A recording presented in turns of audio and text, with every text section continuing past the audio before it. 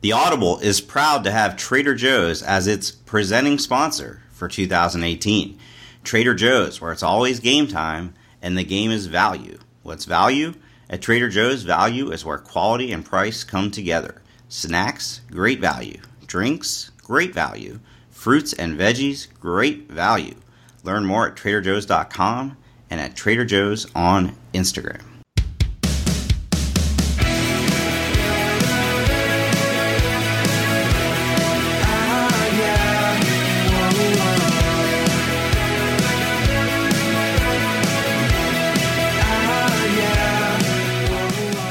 Welcome back to the latest edition of The Audible. I'm Bruce Feldman, joined as always by my colleague Stu Mandel. Stu, we have a unique show for our listeners today. We actually double booked guests. There's a huge story that has been really under the radar for a while at the University of New Mexico, but the reporter who's really been the most dogged in exposing some of this is going to join us today, Daniel Libet. And that story involves the scandal involving Bob Davie, the New Mexico head coach, with some really disturbing allegations. A bit later, we're going to be joined by Derek Chang, who is the director of player personnel at the University of Texas. They just finished off what I think most recruiting sites have regarded as a top 3 recruiting class under Tom Herman. And his path to the University of Texas has been really, really fascinating. So we're going to talk about what he does, how they do it, but also how he got there. But before we did that, we really wanted to also dig into this New Mexico story because, as we said, it's pretty disturbing. Yeah, so we want to make clear we have 2 guests today for completely different reasons. They're not related to each other in any way. We had been talking for a while about how, there are all these behind-the-scenes roles at college football programs now that most people, you hear the title Director of Player Personnel, but you don't necessarily know what they do. So we're pleased for Derek to come on and fill us in about that. In the meantime, while that was being lined up, the story broke Friday about Bob Davie being suspended for 30 days. And so we wanted to bring on an expert to talk about that. And Daniel Libet is the expert, I would say, from starting his own site that chronicles New Mexico athletics in an investigative way, and that's nmfishbowl.com. So we're going to start off with that interview, and then after that, we'll get to our interview with Derek Chang.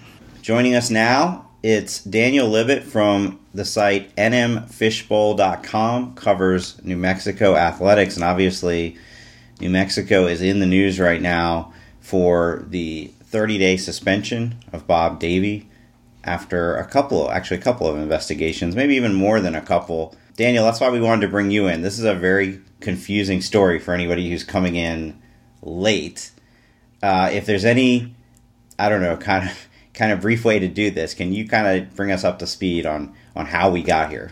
Yeah, sure, and thanks for having me on the podcast. Mm-hmm. So at the end of last sports season in the spring, the University of New Mexico does, as other colleges are required to do by the NCAA, they conduct a series of exit interviews with outgoing athletes across the sports. And in the course of those interviews, several football players brought some allegations up to members of the faculty senate who were the interviewers. Some of these allegations mirrored those that had been whispered about or murmured about in the program for a number of years. Allegations that Bob Davie, UNM football coach, had been physically abusive towards players, had said things that were racially insensitive. One of the things was that he may have improperly interfered with the athlete drug testing process. So from that point on, the school launched a internal investigation through its Office of Equal Opportunity that went on for months, really without any kind of Davie had been interviewed initially last summer, and then finally towards the fall, somehow this galvanized, and I'm not still entirely sure what was the trigger, but somehow this galvanized such that the university decided to hire a former federal judge to conduct a kind of a further review of some of the allegations.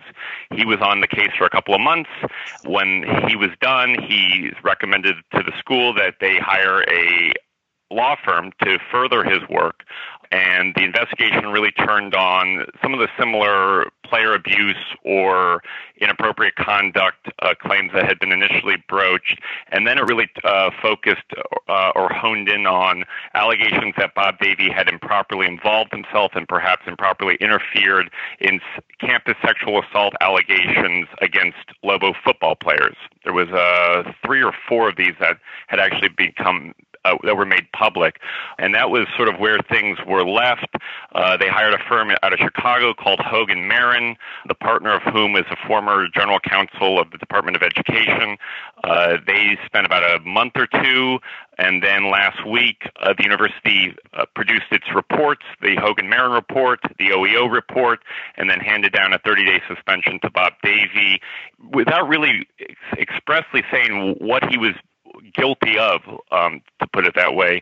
Davie, in turn, at the end of last week, has put in an appeal for his suspension, saying that UNM doesn't have any right to do this, that they mishandled the investigations, that they didn't go through proper due process.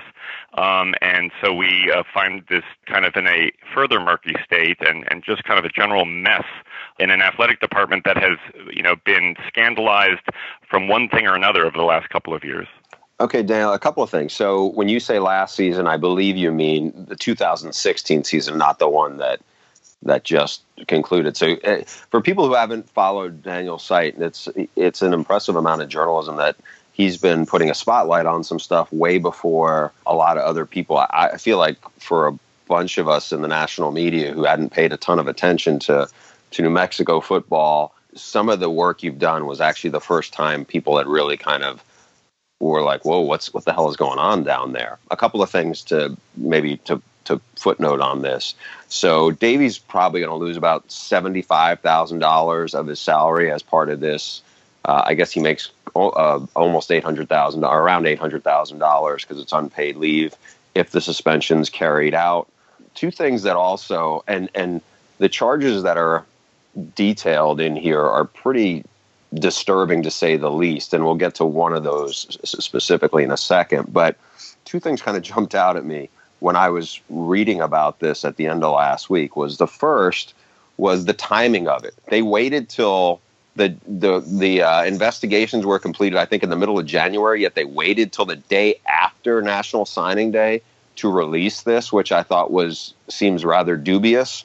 The other thing, and I'll ask you, Daniel, if I'm reading too much into this, but his suspension was set to end one day after the new president was to start at the school. I guess the new president is coming from Missouri, I believe. And so it's curious that the interim chancellor would suspend him and put it in the hands of the new president. Is that just coincidence, or what do you make of that? I read in the same kind of cynicism that I think a lot of people did when they, first of all, as you noted, there's not a more cynical move you could do than announce this the day after signing period. And then, yes, the sort of kicking the can to the next president is another issue. I mean, the university, not to go too in the weeds with the intra-politics of the University of New Mexico, but it is seized by a power vacuum that sort of vitiates the entire campus and has really kind of informed what's gone on in the athletic department, too. As you may recall, the former athletic director was recently forced out at the end of last year, or in the middle of last year, I should say, because of financial mismanagement questions at the University of New Mexico. There's been scandals involving the payments of suites at the pit, and now you have the Bob Davie thing, and this is all being consumed by a kind of civil war that's broken out on campus and the leadership. And so what you see in this is a kind of a lack of consensus at the top of the university of how to exactly approach this investigation, this kind of rather inflammatory investigation involving the highest paid employee in the state of New Mexico. And I think the kind of muddiness of this and the cynicism that's rightly felt about this is a byproduct of the fact that there's different factions wanting different things out of this investigation. There were people in leadership who wanted Davie fired. There were people in leadership who didn't want Davie to undergo an investigation at all. And then there's a $1.6 million buyout that the university would have to pay in order to fire him without cause.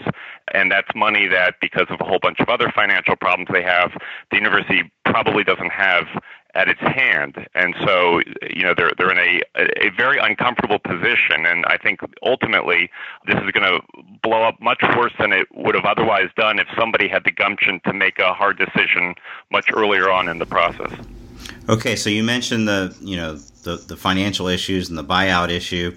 And so it's important for us to note that this report from the law firm, which was the second report, looks into basically two major subjects of allegations. One is whether injured players are being pressured to play, and the law firm ultimately concludes it can't confirm that.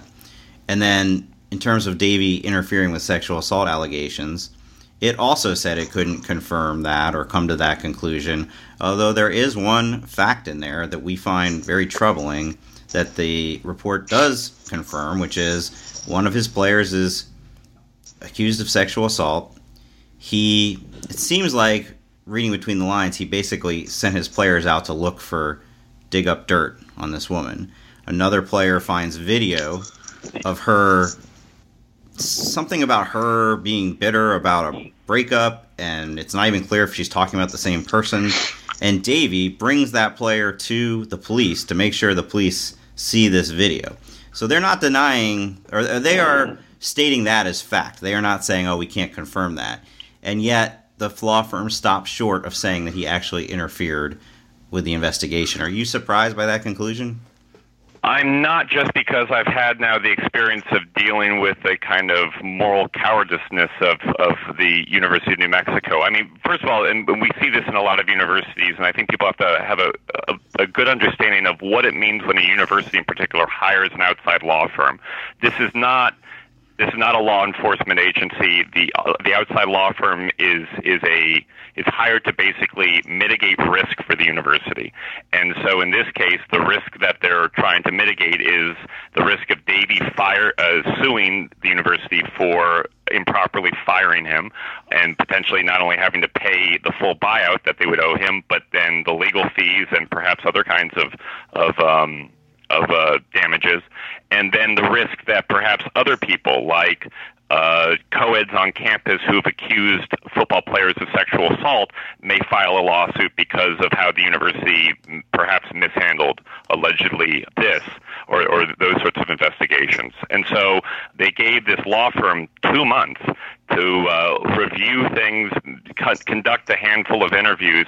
There was no way you're going to get to the bottom of any of this in 2 months' time, even with the work that had been done by the OEO at UNM. And so, they kind of ultimately threw their hands up in the air and said, well, some of this stuff, seems interesting, and there's some witnesses saying this, but yeah, we can't make a dispositive statement after looking at this for 2 months. And the university didn't show any interest collectively to, further the investigation beyond that. They gave Hogan, Mayer, and the law firm just a set amount of time and a set budget, and basically, unless they could come up with a silver bullet in 60 days, they were not willing to pull the trigger on a termination. This specific issue, and let me preface this by saying, I worked with Bob Davie at ESPN for a while, so in full disclosure, I'm going to put that out there.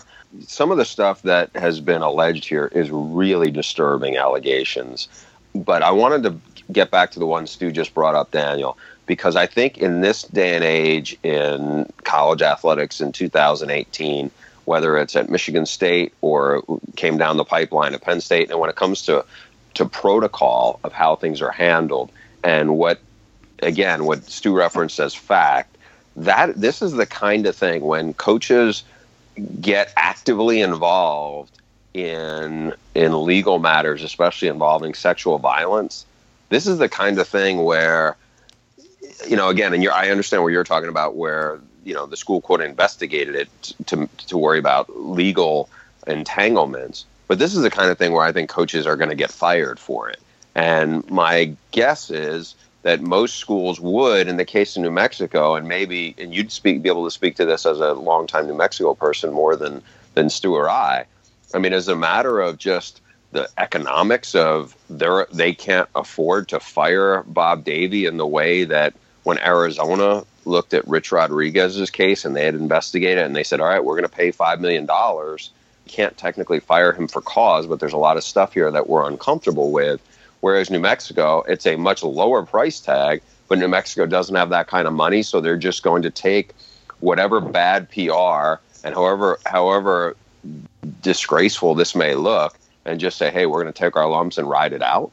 Yeah, I think that's basically what it is. I think, they don't want to make the $1.6 million, take the $1.6 million hit now, instead of potentially having, even in the most just mercenary terms, having to pay more later. In the case of if there's other kinds of legal action that's undertaken by other people because of all this. And the other thing is that there's a lot of entanglements here. You have a football coach, but then you have an Office of Equal Opportunity. You have the university's general counsel. You have the interim president who was overseeing this investigation. You have the former president who's still employed by the university. There's a possibility that if Bob Davie goes down, a lot of other people go down with him. And I think that's the chess game that some people on the campus are trying to play, which is, okay, if we could just sort of get Davie on this, that's one thing, but I think there's a fear that other people might also lose their jobs if this thing expands. The other thing to keep in mind is the University of New Mexico was just under a Department of Justice review for over a year and a half, looking at exactly the issue of the way that the school handles the reporting of sexual assaults on campus. They've already been at the other end of a barrel of a gun from the DOJ, and so this is just one other piece of embarrassment and concern that's been raised subsequent to that. It doesn't make a lot of sense from my perspective why at least you wouldn't further investigate these claims, why you would want to leave it there, and it's possible that they will. The New Mexico Attorney General has already publicly announced that he's going to start looking into this stuff specifically. So there's possibly going to be some criminal investigation on this, at least at the state level. But this is how college athletics in some ways deranges higher education. Is it just makes people not want to make uncomfortable decisions at the time that they might best make them. One, because Davie's kind of turned around the football program for one thing, so he has supporters on that, and the athletic department has just kind of bounced around from one embarrassment to the other over the last 2 years, and I don't know how much stomach there is to then get into protracted legal litigation with the head football coach. All right, so to put it pretty bluntly, this is really messed up. There's no other way to say it. That one piece of the investigation that I shared earlier about Davie is very much mirrors the kind of thing Art Briles went down for at Baylor. It's frankly more incriminating of the coach than anything that's come out about Mark D'Antonio or Tom Izzo in that Michigan State story, and yet all he got was a 30-day suspension. And so we've gotten into the financial gap here, but I'm curious if you think part of the reason they can get away with this, for lack of a better term, is that there's not the media coverage of New Mexico that there is of a Big 12 team like Baylor and a team that contends for Big 10 champions like Michigan State. I certainly think that that's part and parcel. I think the fact that, I'm going to toot my own horn here, the fact that I was sort of bird-dogging this story since August may have had some reason why they were doing, why they investigated to the extent that they did. I was frankly here I am in Chicago blogging about New Mexico. I was the only outlet that was actually covering this story. And so, I think unfortunately, the reflex for a lot of institutions is that they will do the least they have to do until they feel like they're going to take a PR whacking for not doing this. But, Davie, I wrote a piece in September of last year about Davie's history of kind of a rousing scandal at most of the places that he's coached at, starting when he was a low-level assistant at Arizona, where he was caught up in a scandal about with a number of other coaches for falsifying travel receipts. Scandal was ultimately uncovered by the Arizona Daily Star, which won a Pulitzer for it. Then he went to Tulane, and he was involved in the Wallygate scandal, where he prevailed upon a low-level staffer to spy on a rival. That was ultimately discovered, and the staffer who took the fall for it sued the school, sued Tulane, and settled. And then when Davie was at Notre Dame, replacing Lou Holtz, one of the first moves he made was he fired the beloved offensive line coach Joe Moore, and Joe Moore sued the school. for age discrimination and won several $100,000 in a federal age discrimination suit. Then he goes and joins Bruce at ESPN for a decade, and then kind of rehabilitates his career in the mid-major ranks at New Mexico, where there isn't the kind of media scrutiny, and quite frankly, his history wasn't even really known up to that point.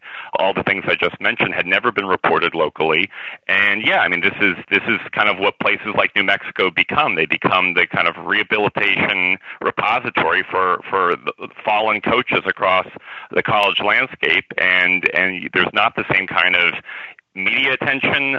There's not the same kind, especially if for a coach who's been able to turn around a pretty sad football program and had some success on the field, there's potentially even less of an interest to kind of poke around on some allegations. And so, I think it's an ugly commentary on the state of things. Yeah, Stu, and just to kind of follow up what Daniel just said, until a lot of this, I think Daniel's story, and I know it came out in the fall, and I remember reading it on a plane. I'm like, my God, this is like a lot of this stuff I had never knew. The only stuff I had heard of before was related to, I know some old Notre Dame guys who hate Bob Davie from the Joe Moore stuff. And I mean, with a passion, and talk about just character things that just loathe him. But the other stuff I had never heard of, was completely unaware of until he had brought it up. So I want to circle back on this. You grew up a New Mexico fan, but you're in Chicago. How did your site even just get so much momentum into your life, where this is something that became a passion, that you were going to dig into it in a way that you would think you were working for the local newspaper on investigative sites? Yeah, so my background is in political reporting, and which I had done at a national level until the end of the 2016 presidential election, which I was writing about for CNBC's website. And when the race was over, I wanted to take a little bit of a break, and I've had a kind of academic interest in the coverage of college athletics. I had written a story a number of years ago for the Columbia Journalism Review called The Scandal Beat, which looked at the way in which investigative reporting into college sports had really focused on NCAA violations, and that there's a whole other terrain of things that I felt were real ethical problems or scandals that were kind of not getting the same attention. And so I, sort of with that still in my noggin, I kind of thought, why don't I just do a little experiment here? Why don't I just try to cover one college sports team the way I think you would do it if it was just purely through the lens of public interest journalism. And so I went back to the team I rooted for as a kid growing up, and my hometown team. It was the team I was kind of most familiar with at that point, and said, okay, let me just start making some records requests, and maybe I'll do this for a month. And I set up a WordPress blog, and then, one thing led to another. And I'm a firm believer that if you really, put the screws to any college sports program right now in the country, you will start to find stuff. I mean, in some ways, it's like being a crime reporter covering the mafia. You can't not find some stuff. And so New Mexico, because it really hadn't been scrutinized for quite some time, there was a lot of hanging fruit out there. And so I started picking it, and people started coming to me with allegations that they had hoped that the local media in New Mexico would cover, but had never quite gotten around to. And so one thing led to another, and this, now I've been doing this for a year and a half, and the fruit keeps producing on the trees, it appears. Well, anybody from other schools that are listening to this right now are probably terrified, because I think you're right. I think if we cloned you and put you at a bunch of different, just spent all your time scrutinizing one college athletic department, you'd find troubling things at just about anywhere. And I just really we both really want to commend you for the great work you've done on New Mexico. And obviously this story is still evolving, so we will continue to look for your updates. I appreciate it. Thanks so much for that. All right, Daniel, how can people find you besides going to NM Fishbowl? What other ways should they keep up on what you're doing? Yeah, so I have a Twitter account is at nmfishbowl.com. There's a New Mexico Fishbowl Facebook page, and those are probably the means, other than going to the website itself, to see all of the insanity emanating out of Albuquerque. Well, thank you for giving us this education on the story at New Mexico, and thanks for coming on the Audible. My pleasure. Thanks for having me, guys. Mm-hmm. Thanks, Daniel. Well, we appreciate Daniel for all his time and his dogged work covering that story. Stu, just as you've read this like I did the other day, just a basic question. Do you think Bob Davie is going to survive this and be the head coach at New Mexico in 2018? No, I don't.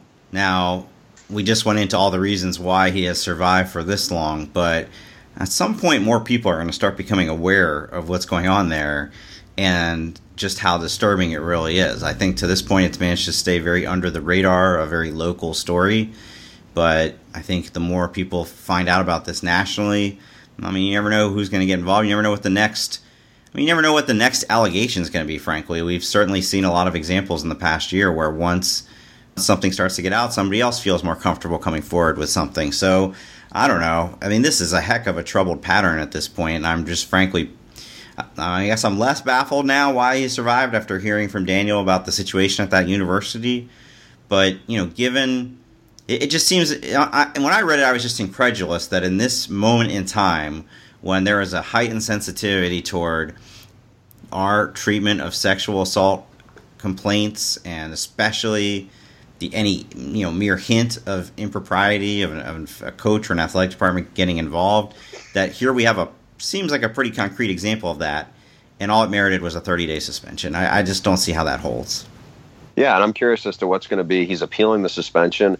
Is that only going to bring more light on it? I mean, as I tweeted a few times, the part where the timing, is very dubious of how the school waited till after signing day to release it. So I feel like there's a lot of blame that can go around. Obviously, and the thing that you and I both focused in with Daniel on this was this one specific case where it sure looks like he violated protocol in a way of how these things are handled, where he got actively involved in a way that coaches should never get involved, which I'm not saying they didn't, 5, 10, certainly 20 plus years ago. But in this day and age, when that happens, you're like, whoa, he did what? And then I don't know if it's just a case of a small spotlight or not, but it's going to be an interesting story to see how it keeps going. So there's no real seamless way to make a transition from such a disturbing story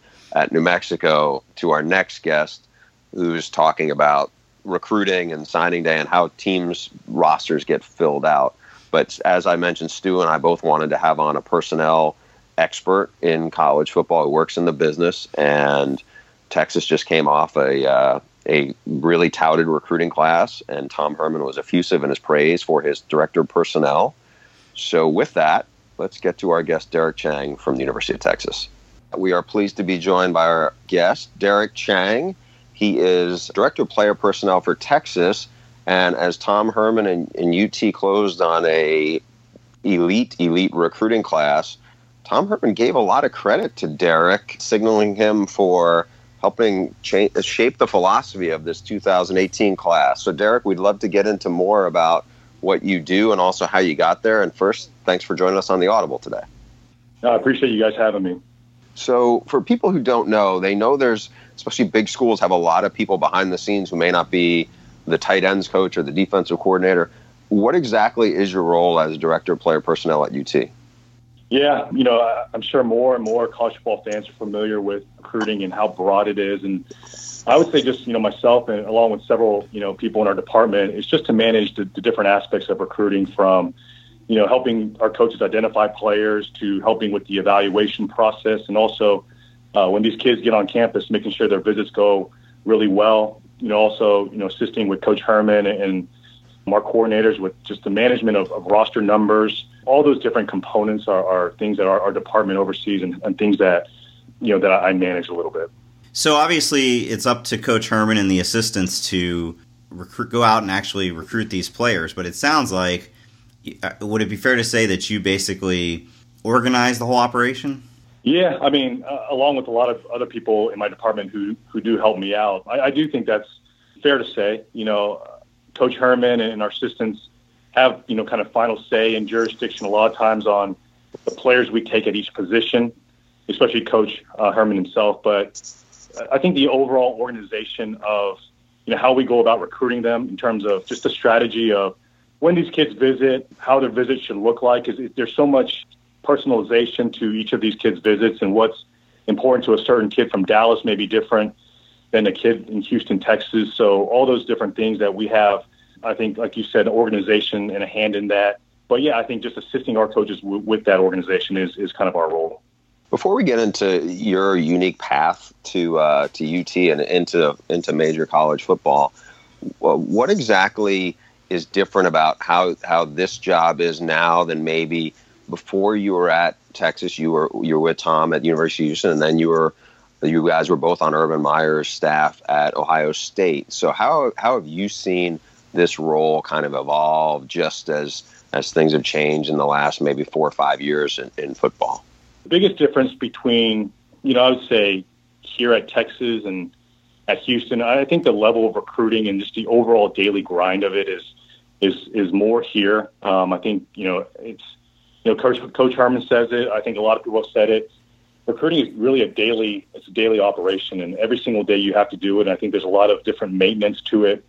You have to be very consistent in your communication with recruits on a daily basis. You have to think about it and execute it on a daily basis. And so, not to say it doesn't happen other places, but especially at a place like Texas and elite programs around the country, that's the case. My role at Ohio State, I was just a small piece in the cog there. So I think my responsibilities here at Texas is just a little bit more significant. When I was at Ohio State, it was just more with film and trying to contribute in that aspect and helping our coaches, instead of just simply watching a highlight tape, give them a little bit more specific game cut-ups and help with that. So here it's a little bit more of a grander oversight of everything. So you mentioned the people that are working with you. I'm on the UT site right now on the staff directory, and it looks like you have you're the director of player personnel. You have 3 assistant directors of player personnel, including one who's the lead graphic designer. I assume that means the GIFs and other things that we see on social media that are tailored to the recruits. Yeah. We have I don't even know, to be honest with you, how the different titles break down. I think of recruiting as this, Stu and Bruce. I think there's 4 components to recruiting. I know everyone has kind of different core values and pillars of the program. To me, and this is not rocket science. This is very basic tenets of recruiting. But I think there's the identification of players is the first component of recruiting. I think the evaluation of players once you identify who you want to recruit is the second component.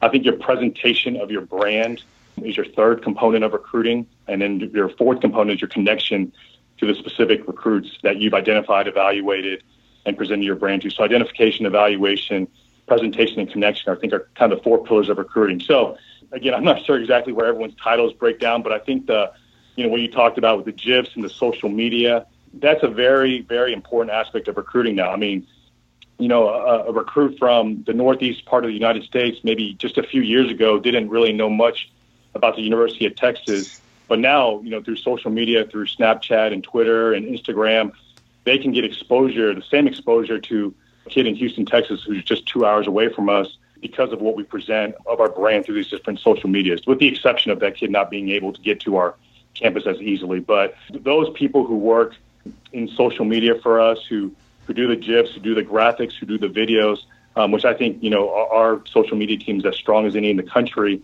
Those who do that play such a vital role in our recruiting efforts, without question.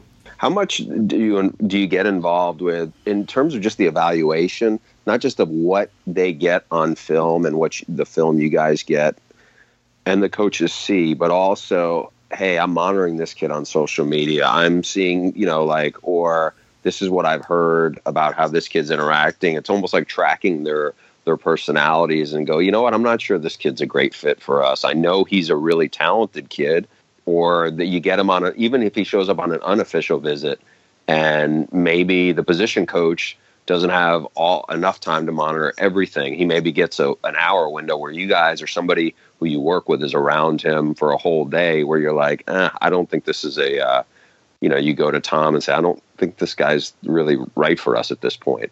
Has that happened a bunch? I'm sure it has. I can't think of a specific example of, where someone put something out on social media and it caused us, to not recruit him anymore. I think that's just a simple window into a kid's personality. And sometimes, and we all know through Twitter and Instagram and Snapchat, it's not always a true reflection of who the kid is, and who a person is who they present themselves on social media. So, what we try and do in recruiting is information gather. So social media, I guess, study is important, but it's just one small component of learning about a kid on the field and off the field. I mean, we probably take a lot more stock in what a high school coach tells us about a kid who's around him, 365 days a year, and also when we're around them on campus, we usually have some people who can do a pretty good job of just analyzing their character and trying to figure out if they'd be a true fit within our program. Because not everyone's going to fit into what we're trying to do here in our culture. But I do think, obviously, what they post on social media is probably a little bit of a window into their personality. So Bruce and I are old enough to remember when there were no recruiting departments in these programs, when one of the assistant coaches was the recruiting coordinator, and you guys still have that in Jason Washington. But as far as I know, 10 years ago, there was not a whole department behind the scenes just devoted to this. When you talk to veteran coaches, what do they tell you about the good old days, if you will, and maybe how much more advanced recruiting is now?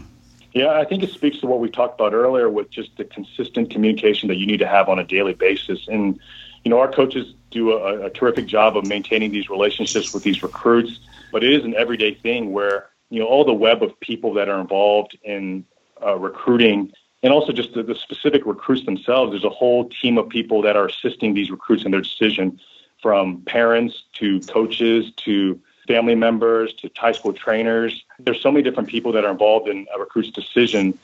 And so, I think it helps to have the team of people that our department is to help, organize and help assist in that communication. But I don't know. I don't know about our coaches in the good old days of what they used to experience. I think it's just, with social media and the evolution of what recruiting is now, it's almost unheard of to not have a department like ours just to assist our coaches and support our coaches in recruiting.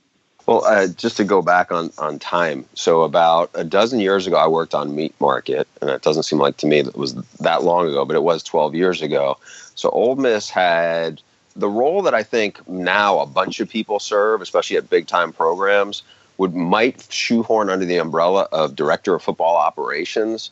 But that role, could be any one of like 5 different things. At some school, that would be the logistics person who arranged travel and how the staff was going to be, he was the coach's right-hand man. At Ole Miss, the director of football operations in a lot of ways also was the in-house recruiting coordinator.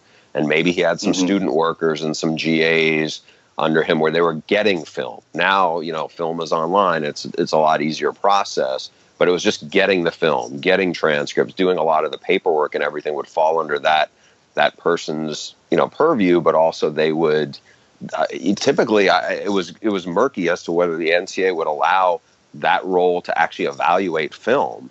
It had to be evaluated by, at least how Ole Miss had interpreted it, had to really be evaluated officially by one of the on-field coaches. Now, a lot has changed since 2005-06. But what I think is interesting and to go forward is, especially as being Stu and me, our world has gotten very chaotic in the careers part of it.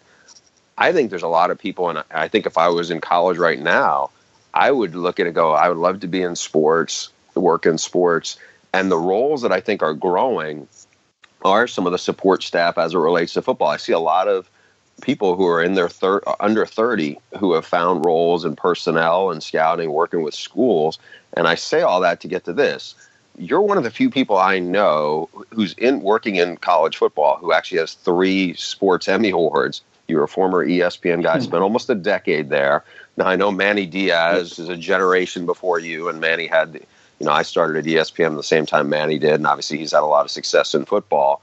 Your path is a little different, though. I remember, meeting you at the Combine. So you had been at ESPN a long time, and then you crossed paths with Urban Meyer. Tell us how you get from working at ESPN, working on College Game Day, helping Kirk Herbstreit out, working in the truck, doing all of that, to all of a sudden then you get some work or a part-time job or whatever it was to get you to Ohio State.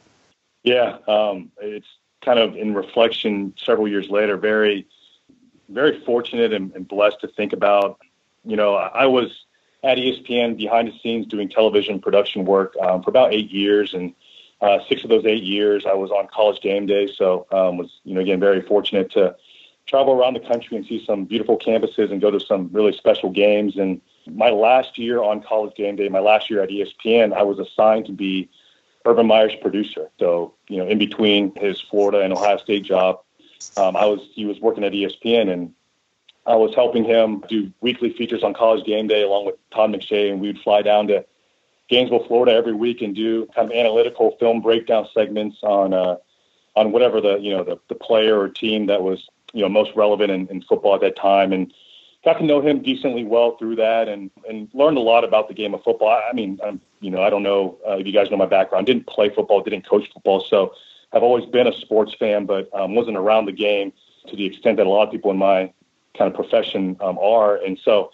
but I got to know Coach Meyer, really well during that, 7 or 8 month span. And then when he got hired at Ohio State, late November in 2012, I believe, when he got hired there, I asked him, I said, hey, would you be willing for me to come out and spend some time with you guys in Columbus? I don't want to be in the way. I just want to volunteer and maybe work in recruiting. And would you guys have any spots available for me to kind of help out? And, really over the course of 3 or 4 months, he told me no a couple different times. And finally, after a few months of me being relatively persistent without hopefully being an annoyance, he finally relented. And, I was 30 at the time. I had, built, a decent career at ESPN, had worked there, like I said, 8 years. But I kind of started over in my career and volunteered at Ohio State as a recruiting assistant. And helped. So are you making any money at that point when you're volunteering? I think I got eventually put on like a kind of a camp check, a stipend. So I made, a few $1,000s a year. So, every kind of month looking at the bank account was humbling, but it was well worth the while. I mean, it was, in hindsight, it's kind of funny how it's all turned out. But while I was at Ohio State for 2.5 years, what I did was every single day I sat in Coach Herman's position meeting room. So I sat in the quarterback meeting room and didn't say a word, but think about who the guys were in the room at that time was Braxton Miller, Kenny Guyton, Cardell Jones, and JT Barrett. I mean, as good of a quarterback room as you'll ever hear of, I would think. And learned a lot, about the sport, learned a lot about, the different operations of college football, and obviously got to know Coach Herman really well at that time. And a few years later, that's how, we're working together again.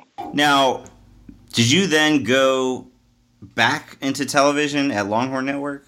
Yeah, I did. So you talked about, Bruce, a little bit of what the different paths that people, with all the support staff roles have here. What I've seen in recruiting and kind of in support staff roles, a lot of people want to either do operations or they want to become NFL scouts and work in personnel. For me, it was wanting to work in personnel, So after being at Ohio State for a couple of years, I was trying to really work in the NFL as maybe an NFL scout or work in personnel, and met some people and networked a little bit, but it never came to much fruition. So I did end up going back into television and working at Longhorn Network, which is a part of ESPN, and my alma mater is Texas. So it all made sense at the time to go back into television.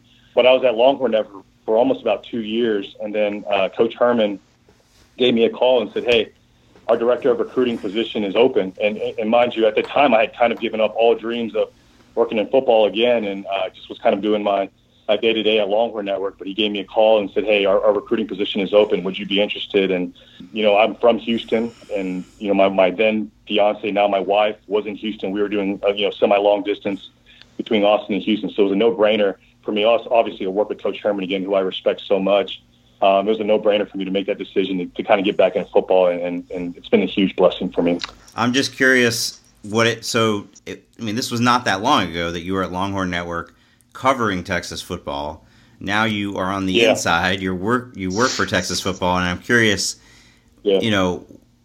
once you started doing that, like what kind of things maybe have you noticed that if you look back, you're like, oh, we weren't covering that right, or we didn't fully understand how this part of Texas football works? Yeah, I mean, it probably wouldn't behoove me to go into specific examples, but yeah, I think it's funny to kind of be on the outside and then the inside on really 2 different occasions in my career. Just knowing all the different intricacies that go into decision making on the inside. Why, specifically with recruiting, why certain things happen the way they do. Why staffs and coaches take chances on certain players and why they don't on others. And I think the fan or even media on the outside they're not privy to that information. So there's obviously a lot of second guessing that happens on the outside. Even when I was on the media side covering it, you would maybe have certain opinions on why a staff does a certain thing, but really the difference is when you're on the inside, you know kind of all the different variables that are in play with those decisions. So, Derek, it sounds like you had a very serendipitous road here. You get partnered up with Urban Meyer, and then Tom ends up getting the job down in your home area, and everything. The timing seems just to be very fortuitous. I'm curious. So, when you're at UT as a student, what is it in the back of your head? Hey, I'd like to go into TV, but God, someday I wish I could somehow end up in college football on that side. But it's a road you like. Did you volunteer I guess Mac Brown would have been the head coach when you were a student. Like, how did you view what you want to do as opposed to maybe quote a dream job, or did you think that was too far fetched a fantasy to kind of get into the behind the door of a real big time college football program? Yeah. I don't know. We have some great student workers in our department, and I'm very